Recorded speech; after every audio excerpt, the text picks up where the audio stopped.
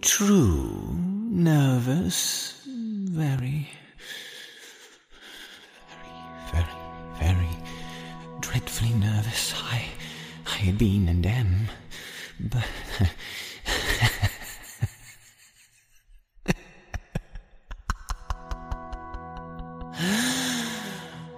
But why will you say that I am mad? The disease.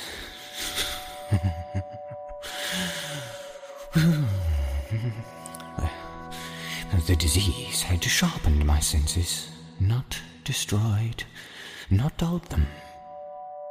Above all was the sense of hearing acute. I heard all things in the heaven and in the earth. I heard many things in hell. How then? How am I mad? Hearken, and observe how healthily, how calmly I can tell you the whole story. It is impossible to say how first the idea entered my brain, but once conceived, it haunted me, day and night. Object there was none. Passion, there was none. I loved the old man. He had never wronged me. He had never given me insult. For his gold I had no desire. I think it was his eye. Yes, it was this. He had the eye of a vulture, a pale blue eye with a film over it. Whenever it fell upon me, my blood ran cold. So by degrees, very gradually, I made up my mind to take the life of the old man, and thus rid myself of the eye forever. Now this is the point. You fancy me mad. Madmen know nothing. But you should have seen me. You should have seen how wisely I proceeded, with what caution, with what foresight, with what dissimulation I went to work. I was never kinder to the old man than during the whole week before I killed him. And every night, about midnight, I turned the latch of his door and opened it, oh, so gently. And then, when I had made an opening sufficient for my head, I put in a dark lantern, all closed, so that no light shone out. And then I thrust in my head. Oh, you would have laughed to see how cunningly I thrust it in. I moved it slowly, very slowly, so that I might not disturb the old man's sleep. It took me an hour to place my whole head within the opening, so far that I could see him as he lay upon his bed. Ha! Would a madman have been so wise as this? And then, when my head was well in the room, I undid the lantern cautiously, so cautiously, for the hinges creaked. I undid it just so much that a single thin ray fell upon the vulture eye. And this I did for 7 long nights, every night just at midnight. But I found that the eye was always closed, and so it was impossible to do the work, for it was not the old man who vexed me, but his evil eye. And every morning, when the day broke, I went boldly into the chamber and spoke courageously to him, calling him by name in a hearty tone, and inquiring how he had passed the night. So you see, he would have been a very profound old man indeed to suspect that every night, just at 12, I looked in upon him while he slept. Upon the 8th night, I was more than usually cautious in opening the door. A watch's minute hand moves more quickly than did mine. Never before that night had I felt the extent extent of my powers, my sagacity. I could scarcely contain my feelings of triumph to think that there I was, opening the door little by little, and he not even to dream of my secret deeds or thoughts. I fairly chuckled at the idea, and perhaps he heard me, for he moved on the bed suddenly as if startled. Now you may think that I drew back, but no. His room was as black as pitch with the thick darkness, for the shutters were close fastened through fear of robbers. And so I knew that he could not see the opening of the door, and I kept pushing it on steadily. I had my head in and was about to open the lantern, when my thumb slipped upon the tin fastening, and the old man sprang up in bed, crying out, "Who's there?" I kept quite still and said nothing. For a whole hour I did not move a muscle, and in the meantime I did not hear him lie down. He was still sitting up in the bed, listening, just as I have done night after night, hearkening to the death watches in the wall. Presently I heard a slight groan, and knew it was the groan of mortal terror. It was not a groan of pain or grief, oh no, it was the low, stifled sound that arises from the bottom of the soul when overcharged with awe. I knew the sound well. Many a night, just at midnight, when all the world slept, it has welled up from my own bosom, deepening with its dreadful echo the terrors that distracted me. I say I knew it well. I knew what the old man felt, and pitied him, although I chuckled at heart. I knew that he had been lying awake ever since the first noise, when he had turned in the bed. His fears had ever been growing upon him. He had been trying to fancy them causeless, but could not. He had been saying to himself, "It is nothing but the wind in the chimney. It is only a mouse crossing the floor. Or it is merely a cricket which has made a single chirp." Yes, he had been trying to comfort himself with these suppositions, but he had found all in vain, because death, in approaching him, had stalked with his black shadow before him, and enveloped the victim. And it was the mournful influence of the unperceived shadow that caused him to feel, although he neither saw nor heard, to feel the presence of my head within the room. When I had waited a long time, very patiently, without hearing him lie down, I resolved to open a very, very little crevice in the lantern. So I opened it. You cannot imagine how stealthily, until at length a simple dim ray, like the thread of a spider, shot out from the crevice and fell full upon the vulture eye. It was open, wide open. I grew furious as I gazed upon it. I saw it with perfect distinctness, all a dull blue, with a hideous veil over it that chilled the very marrow of my bones. But I could see nothing else of the old man's face or person, for I had directed the ray, as if by instinct, upon the damned spot. And have I not told you that what you mistake for madness is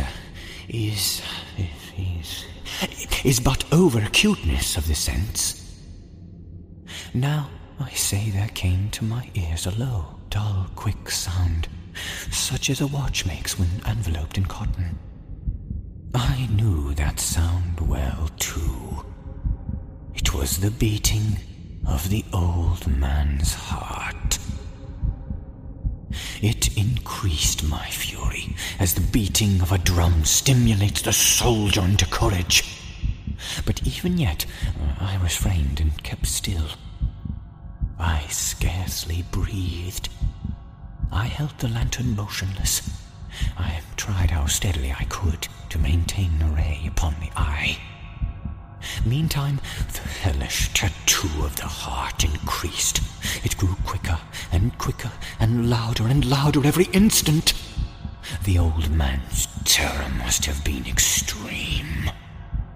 It grew louder, I say, louder every moment. Do you mark me well? I have told you that I am nervous. So I am. And now, at that dead hour of the night, amid the dreadful silence of that old house, so strange a noise as this excited me to uncontrollable terror. Yet, for some minutes longer I refrained and stood still. But the beating grew louder. I thought the heart must burst. And now a new anxiety seized me. The sound would be heard by a neighbor. The old man's hour had come. With a loud yell, I threw open the lantern and leapt into the room.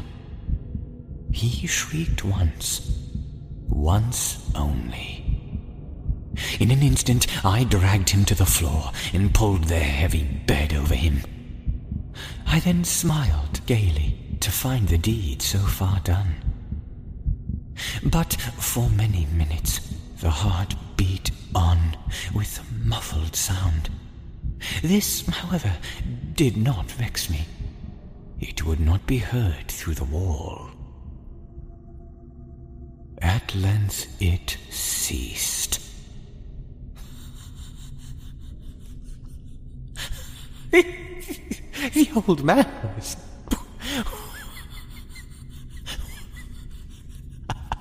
was dead. I removed the bed and examined the corpse. Yes, he was stone dead. I placed my hand upon the heart and held it there for many minutes. There was no pulsation. He was stone dead. His eye would trouble me no more. If you still think me mad, you will think so no longer when I describe the wise precautions I took for the concealment of the body. The night waned, and I worked hastily, but in silence. First of all, I dismembered the corpse. I cut off the head, and the arms, and the legs. I then took up 3 planks from the floor of the chamber and deposited all between the scantlings. I then replaced the boards so cleverly, so cunningly, that no human eye, not even his, could have detected anything wrong. And there was nothing to wash out. No stain of any kind. No blood spot whatever. I had been too wary for that. Tub had caught it all.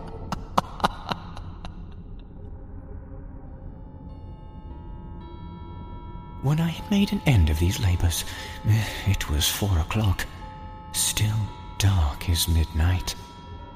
As the bell sounded the hour, there came a knocking at the street door. I went down and opened it with a light heart, for what had I now to fear? There entered 3 men who introduced themselves in perfect suavity as officers of the police. A shriek had been heard by a neighbor during the night. Suspicion of foul play had been aroused. Information had been lodged at the police office, and they, the officers, had been deputed to search the premises. I smiled, for what had I to fear? I bade the gentleman welcome. The shriek, I said, was my own in a dream. The old man I mentioned was absent in the country. I took my visitors all over the house.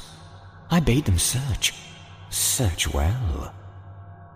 I led them at length to his chamber. I showed them his treasures, secure, undisturbed. In the enthusiasm of my confidence, I brought chairs into the room and I desired them to sit here and rest themselves from their fatigues, while I myself, in wild audacity of my perfect triumph, placed my own seat upon the very spot beneath which reposed the corpse of the victim. The officers were satisfied.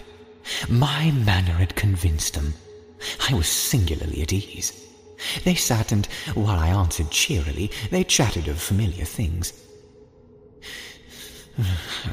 But ere long I felt myself getting pale and wished them gone. My head ached, and I fancied a ringing in my ears. But they sat and still chatted. The ringing became more distinct. It continued and became more distinct. I talked more freely to get rid of the feeling, but it continued and gained definiteness, until at length I found the noise was not within my ears. No doubt now I grew very pale, but I talked more fluently, with a heightened voice, yet the sound increased, and what could I do? It was a low, dull, quick sound, much as the sound a watch makes is when enveloped in cotton. I gasped for breath, and yet the officers heard it not. I talked more quickly, more vehemently, but the noise steadily increased. I arose and argued about trifles in a high key with violent gesticulations, but the sound steadily increased. Why would they not be gone? I paced the floor to and fro with heavy strides, as if excited to fury by the observations of the men. But the noise steadily increased. Oh, God, what could I do? I foamed, I raved, I swore. I swung the chair upon which I had been sitting and grated it upon the boards. But the noise arose over all and continually increased. It grew louder, louder, louder, and still the men chatted pleasantly and smiled. Was it possible they heard not? Almighty God, no, no! Oh, no, they heard, they suspected, they knew. They were making a mockery of my horror. This I thought, and this I think. But anything was better than this agony. Anything was more tolerable than this derision. I could bear those hypocritical smiles no longer. I felt I must scream or die. And now again, hark! Louder, louder, louder, louder. Villains! I shrieked. Dissemble no more! I admit the deed! Tear up the planks! Here, here! It is the beating of his hideous heart!